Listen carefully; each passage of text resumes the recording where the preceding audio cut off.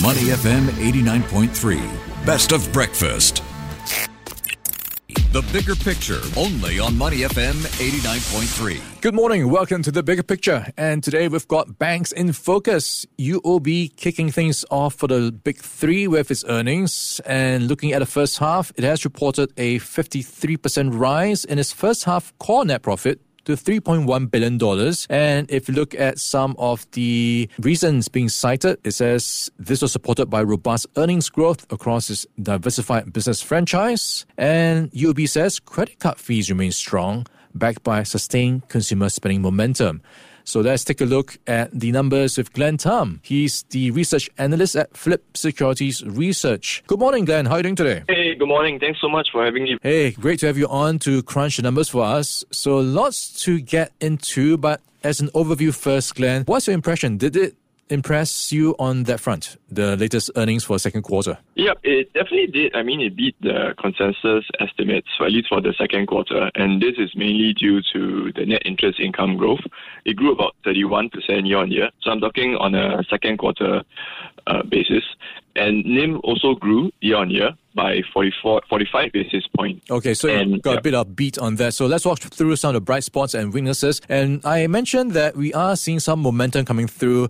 For example, it mentioned robust earnings growth across its diversified business franchise. Where are you seeing this come through most strongly? I would think it's the continued growth from the net interest income as well as their other income growth. So this is coming from their trading and investment income. And that grew by about 113% year on year. Okay, so I'm looking at net interest margins. You pointed out that was one reason. It's right now at around 2.12. This is down slightly from 2.14, which in itself was down from the peak we saw in the fourth quarter at 2.22. So if you look at margins, net interest margins, that seems to be drifting lower. Is that the expectations going forward? Yes, that's definitely one of the expectations that we are seeing moving forward. And I think we could see this gradual sort of decline going into the rest of the year in the next two quarters. And however, if you look at a full year basis, I think we could still easily see a double-digit basis points kind of growth for net interest margins for full year 23. Okay, so how is this affecting UOB for the bottom line? Because typically net interest margins, well, if it's high, it's usually more profits for banks. Yeah, I think it will definitely affect their net interest income, but it won't be as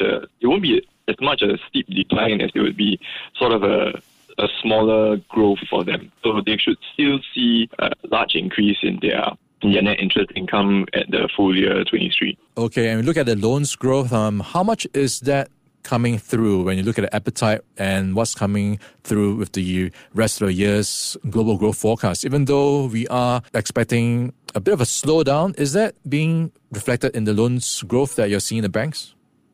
Yeah. I mean, you can see from the loans growth, I think it declined. I think it was quite flat at around negative 1%. So I think we could see this continuing for the rest of the year. However, they are still quite confident, they could get a low single digit sort of loans growth for full year 23. Okay, so one other area that's quite interesting is credit cards, and it says it is seeing sustained momentum, and you might remember they had a huge part to play in driving the Taylor Swift concert frenzy. Is that expected to play a big part in at least customer retention and driving this part of the growth picture for UOB? Yeah, it could be one of the reasons why they suddenly saw they might see a big boost. But I think this will only come in the third quarter because the tickets were released like a month ago, if I'm not wrong.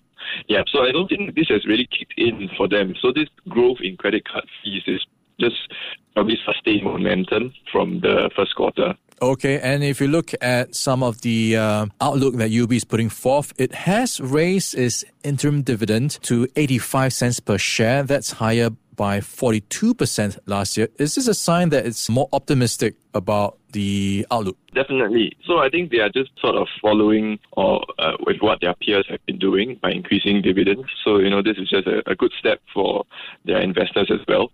And, their capital, their CET1 ratio is rather high. So I guess this is one of the other ways that they could bring it down to their optimal operating range.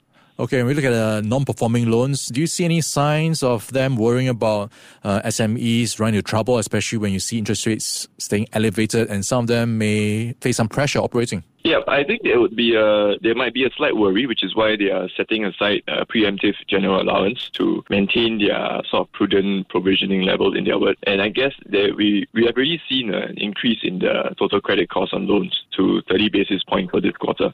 Okay, so the other part of the equation is the digital banks coming into the scene. And of course, we've seen GXS and Shopee's Marybank. They've been upping the stakes by allowing more deposits in that sense. The ceiling has been raised, so you can put more money into these banks.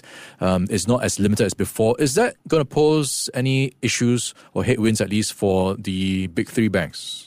I wouldn't think so, because the aim for these banks, for the digital banks at least, is to target the underbanked or the unbanked population of Singapore. So the three incumbent banks really do not have much to worry as of now. But going forward, they will have to work on their digitization efforts to ensure that they retain their existing customers as well as bring in new ones. All right, and just to wrap things up, Glenn, so looking at UOB's share price, it's up about 2.4% in the past year, but in the past month, it is slightly higher by 3.5%.